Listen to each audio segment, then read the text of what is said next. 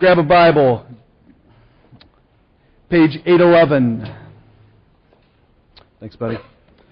And this morning we're going to, I normally don't do this because I feel like I'm kind of manipulating Scripture, but trust me, I'm not. But as I was reading this, we're going to divide a section of Scripture. We're going to talk about the Lord's Prayer next week. But this week we're going to talk about something as I'm seeing, yada yada. Trust me on this one, okay? Chapter 6 of Matthew, page 811. 1 through 6, and then 16 through 18. Beware of practicing your righteousness before other people in order to be seen by them. For then you will have no reward from your Father who is in heaven. Thus, when you give to the needy, sound no trumpet before you as the hypocrites do in the synagogues and in the streets, that they may be praised by others. Truly I say to you, they have received their reward. But when you give to the needy, do not let your left hand know what your right hand is doing, so that your giving may be in secret. And your Father who sees in secret will reward you. And when you pray, you must not be like the hypocrites, for they love to stand and pray in the synagogues and at the street corners, that they may be seen by others. Truly I say to you, they have received their reward. But when you pray, go into your room and shut the door and pray to the Father who is in secret, and your Father who sees in secret will reward you. Jump to verse 16. And when you fast, do not look gloomy like the hypocrites, for they disfigure their faces that their fasting may be seen by others. Truly I say to you, they have received their reward. But when you fast, anoint your head and wash your face, that your fasting may not be seen by others, but by your Father who is in secret. And your Father who sees in secret will reward you. This is the Word of God. Well, I'm going to tell you, this whole Sermon on the Mount thing is really uncomfortable. And I'm sure we've heard a little of these testimonies of where we've been feel like we're being pinched and pushed and prodded as we work through Scripture. C.S. Lewis was once highly criticized because he had never really written on the Sermon on the Mount. And one of his criticizers, Dr. Pittinger, really came down on him and just said, why aren't you talking about this? Apparently you don't like the Sermon on the Mount. Well, this is what C.S. Lewis had to say to him. As for caring for the Sermon on the Mount, if caring for here means liking or enjoying, I suppose no one cares for it. Who can like being knocked flat on his face by a sledgehammer? I can hardly imagine a more deadly spiritual condition than that of a man who can read that passage with tranquil pleasure. He's basically saying, man, if you enjoy sitting in this and you get great pleasure, there's something masochistic about you, because this goes deeply to the heart of man, goes deeply to the heart of women, and says, listen, let's talk about your spiritual condition. Way back in the Beatitudes, he starts off by saying, blessed are the poor in spirit. And it's not just, we discovered it wasn't just those people who are walking around, the kind of Christians wearing the sad, long face, and they're always persecuted, and they're walking around like this. It's poor in spirit talks about they're recognizing their total spiritual depravity. And that's what this whole Sermon on the Mount is talking about, is when we recognize our place, our apart from God, that there is nothing that we can do to conjure up peace with God, that brings us to the point of great hope, because grace then is just poured out on us. We receive such spiritual blessing because we rely more fully on Christ. But constantly, I've been feeling like I've been going through a kind of spiritual physical therapy, where muscles that have not been used or examined are really being pushed and twisted and changed. And I'm getting these kind of spiritual workouts that say, Paul, why do you do what you do? Because we looked at this and he says, listen, you've heard it said of old, you shall not murder. Well, it's not just murder, the outward activity, but Jesus says, let's go to the heart. When you hate somebody in your heart, it's as if you've murdered them. You've heard it said, you shouldn't commit adultery. And Jesus says, listen, it's not just about this outward activity. Yes, adultery is wrong. But let's go to the inward and let's talk about the lust that leads to. If you look lustfully at a man, at a woman, you too have committed adultery. And Jesus keeps on going deeper and deeper to last week where we ended and just said, you've heard it said of old that you should do what? Do you remember? Hate your enemies and love your neighbor. And Jesus says, oh. I say to you, love your enemies and pray for those who persecute you. Let's get really at the heart. Do you remember again that you were spiritually far from God, and while you were yet a sinner, Christ died for you? So your worldview, how you view people, those enemies, you too were an enemy of God. And while you were an enemy of God, Christ died for you. So in the same way, how do we approach your enemies as God would? Loving them deeply as love has been poured out to you. This week, Jesus really moves on and talks about the religious practices that we do, our piety, how we live out our faith, and he addresses three big areas. He starts off with the area of giving. Some of you are mentally in your mind kind of going, stay away from my pocketbook, Vroom. You already passed the offering plate. I'm doing pretty good.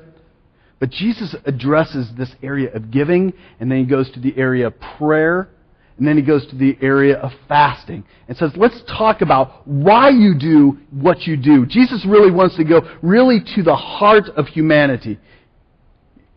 And if we really have an honest admission of what's going on, it's really not a pretty picture. It's really not a pretty picture of why we do what we do. I grew up in kind of a Christian culture that you went to church on Sunday and you did these kind of things. Twice on Sunday, once on Wednesday, you do these activities, and this is what we do. And I'm sure at one time it came out of a heart of goodness and a love for our Savior, but after a while it became out of religiosity. And some of you this morning are here for that exact same reason, aren't you? It's Sunday morning, 10 o'clock, and you know that at some point Paul might see you again. So where were you?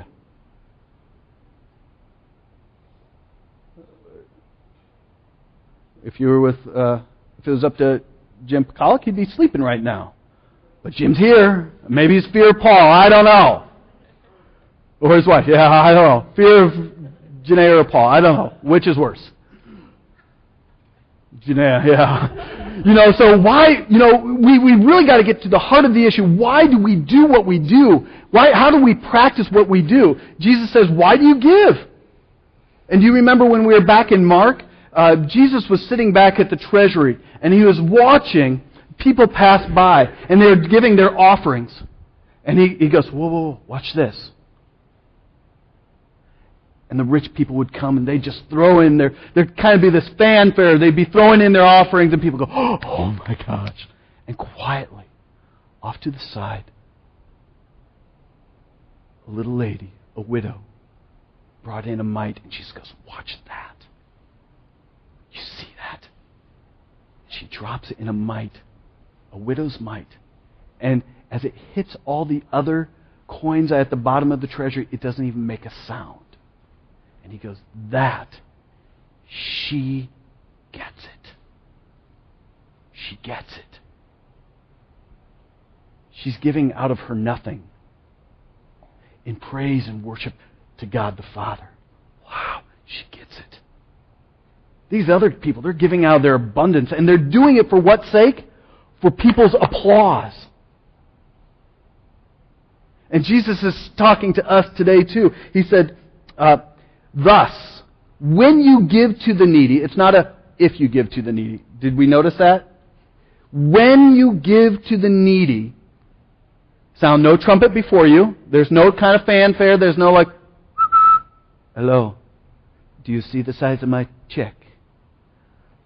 He said, there's no trumpet, no fanfare, none of that, as the hypocrites do it. In those days, a hypocrite was somebody who loved the stage. And what they do, they would take the stage and they would put on a mask. In the Greek plays, they'd wear the mask and they would take on a different identity. So Jesus said, don't take on a different identity. Be true to who you are and your love for the Savior. Don't look for people to give you applause in any kind of way. But I say to you, they've received their reward. They got the praise of humanity. They got people saying, wow, did you see how much Casey Warren gave? Wow. That's all the praise that Casey's going to get. God isn't going to say, well done, good and faithful servant. God's going to go, you know what? You got what you wanted. Now let's talk about judgment. He says, listen, you have received your reward. And in the Greek, they have received their reward is literally kind of phrased like they have received a sum in full and they have a receipt for it. They've been receipted for what they've just done. The praise of man. That's all you get. That's your receipt. So Jesus says, listen, when you give to the needy, do it in this way. Don't let your left hand see what your right hand is doing so that your giving may be in secret. That sounds kind of weird. Like my right hand, I got to put my left hand behind my back. What's up with that? And Jesus is saying, listen, our Christian giving is not to be before men, just waiting for their applause and for their activity, their applause and going, way to go. Man, that is just admirable. Those Zellers, they are just giving so faithfully. Oh, Bob and Tennille, they're growing, they're giving. Way to go. Oh, Diane, praise God for you and your giving. You've received your praise. Don't wait for that. Because that's not what good Christian, God-honoring worship and giving is about. And it's not even before ourselves, where you let our own left hand applaud our right hand's activity.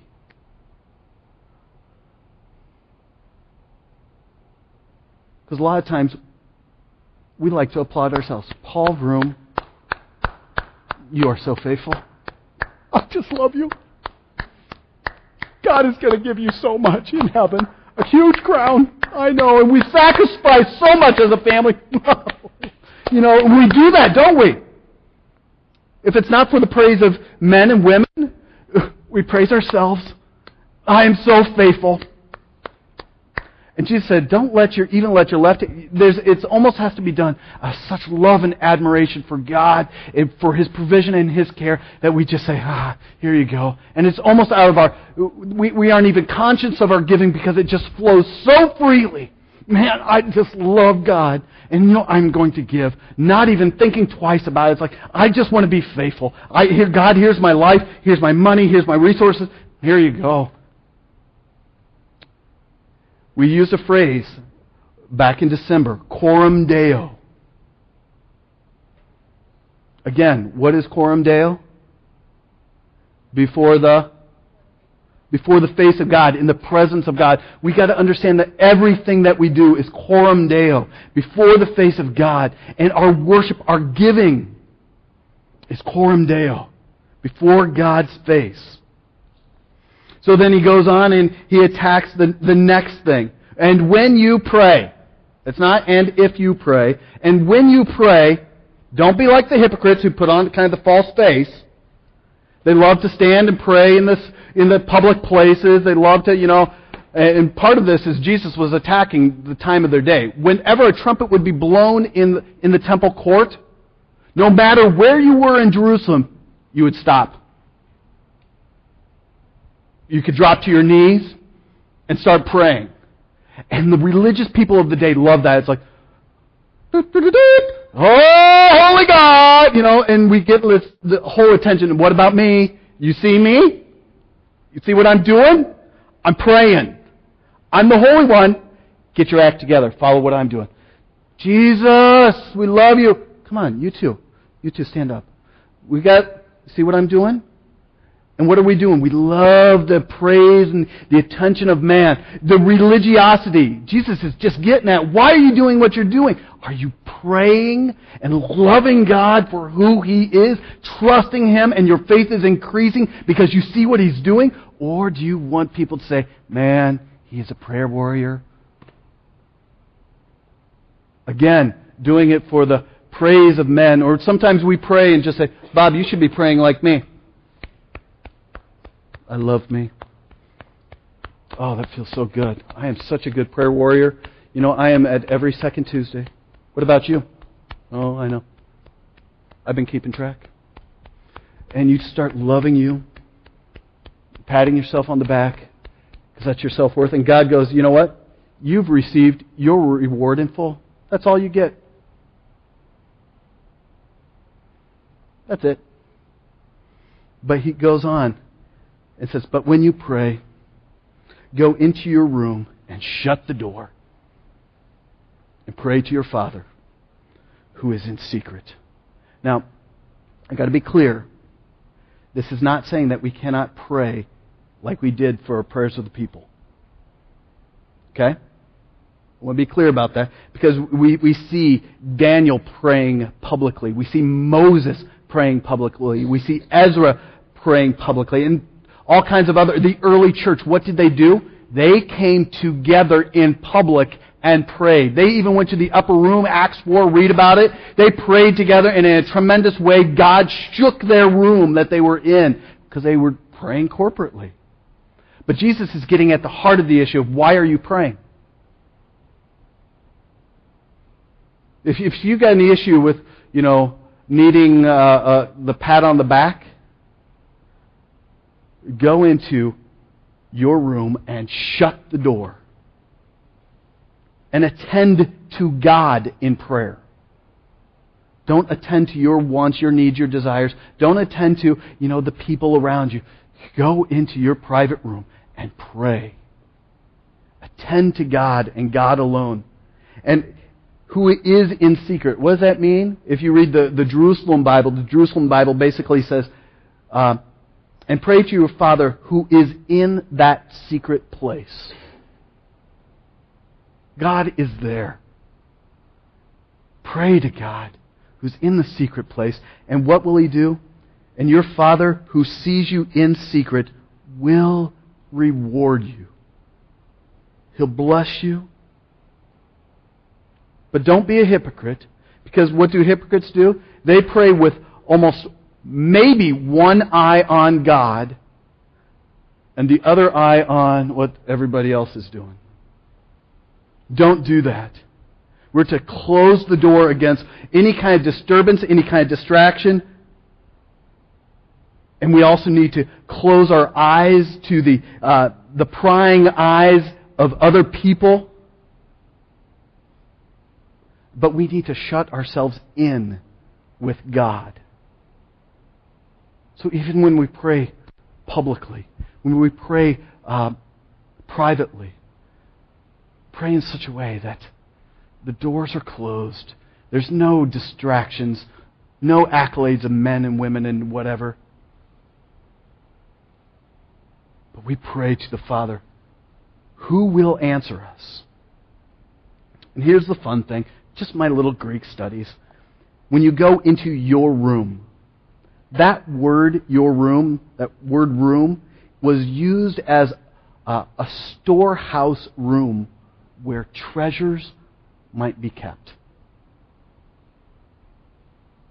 So go into your room, that storehouse room, and pray to your Father who's in the secret place, who's there, and pray. For there's treasures there.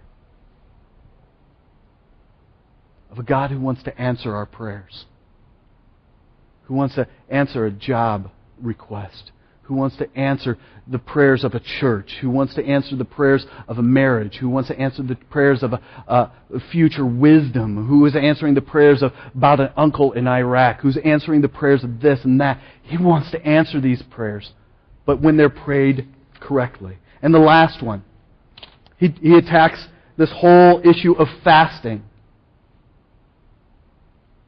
He says, listen, do not even mention that you're fasting to the world. Don't, dirty your face and just, walk around with a limp because, man, I haven't eaten in the past 4 hours. I'm fasting. I'm famished. Well, why are you fasting? Well, it's because one time my pastor said that we should fast so that God would answer our prayers, and we're doing it for the nation now. You got your reward right there. You're done. But before God's face, where the spectator around us doesn't matter, we fast, beseeching God, coming after Him, saying, I'm willing to give up these things and allowing You to fill their place. Lord, I want more of You and less of the world. I'm going to fast from media because, Lord, I want more of You in that place where media was. God, I'm going to fast from food because I've hungered and thirsted after food, and I want hunger and thirst after You. And nobody else needs to know it. Nobody else. We must choose God as our audience. God is our audience. Him and Him alone. God is solely our audience. And God hates hypocrisy. But He loves hearts, men, women, children, pastors, elders, deacons, ministry leaders. He loves us all to be real and honest.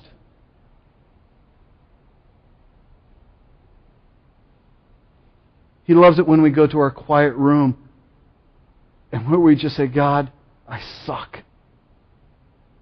I have failed You again. I can't say it around everybody else because I'd much rather pat myself on the back. But God, I dropped it. I dropped the ball again. I've sinned against You. I sinned against heaven. I sinned against my brother. God, forgive me. God, I'm being filled by these things and they're giving me joy, and my greatest joy should be You. God, I'm fasting from those things. God, would You fill me? I dropped the ball again. God, I want more of You. And you know what? That's my dream for our church. That we don't do Sunday morning worship just because it's patting ourselves on the back or people notice us showing up. I want it to be because our audience is of one, of God.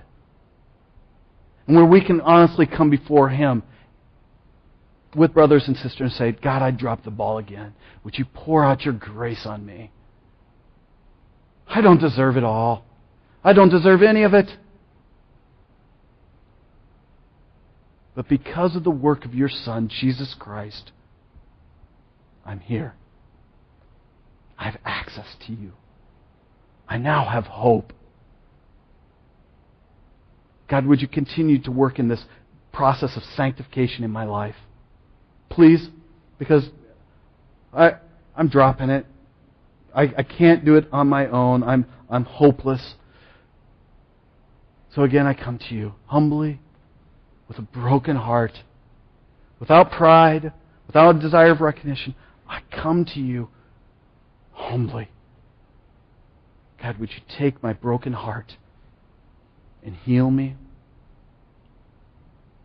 God, as we come to the table where we remember the work of your Son, God, would you heal me?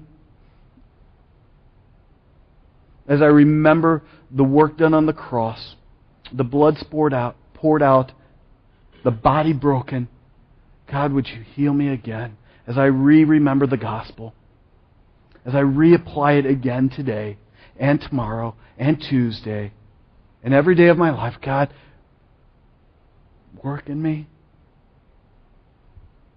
Because I can't do religion, because it doesn't work. I need Jesus.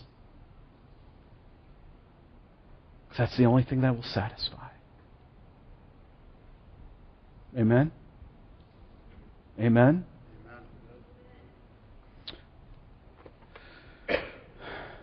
So we come to the table. We come to the table knowing that the work has been accomplished. Once and for all. And it's at the table where we meet Jesus in a special way, like he sat with his disciples on the night that he was betrayed, reclining back, and Jesus saying, listen, let me show you what's going to be done. You might not get it now, but there's going to be a point where you're going to go, his blood was poured out. His body was broken for me. And same way he meets us at the table this morning. But we also, according to 1 Corinthians, we need to examine ourselves. We need to say, what is it that we need to confess and check? Our pride, our need for notoriety, our laziness, being arrogant, unforgiving, not loving our enemies, looking lustfully, therefore committing adultery. And so in a little bit we're going to invite you to come to the table. But the table is only open to those who believe deeply in their heart that Jesus Christ is the Lord of all and the Lord of your life. And you've confessed with your mouth that He is that Lord. If you're able to do that and you've done that before and you love Jesus, you're welcome to this table. If you're not there yet, I want to encourage you, sit. Sit back and watch. You're not going to be judged. Nobody's going to cast judgment on you because we're in no place to do that.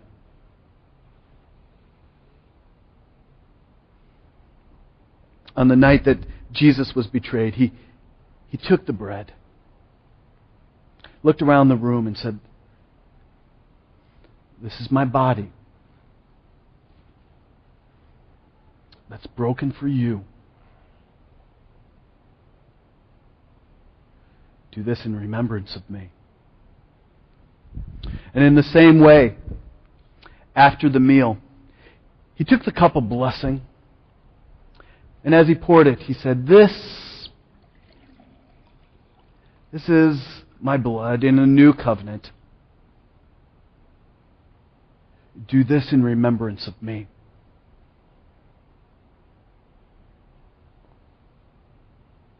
Do this in remembrance of me. Would those who are serving please come forward?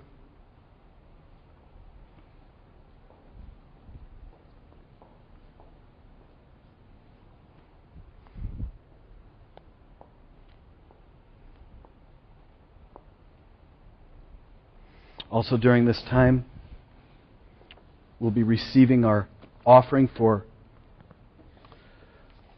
Haiti. Please give generously as God has given to you.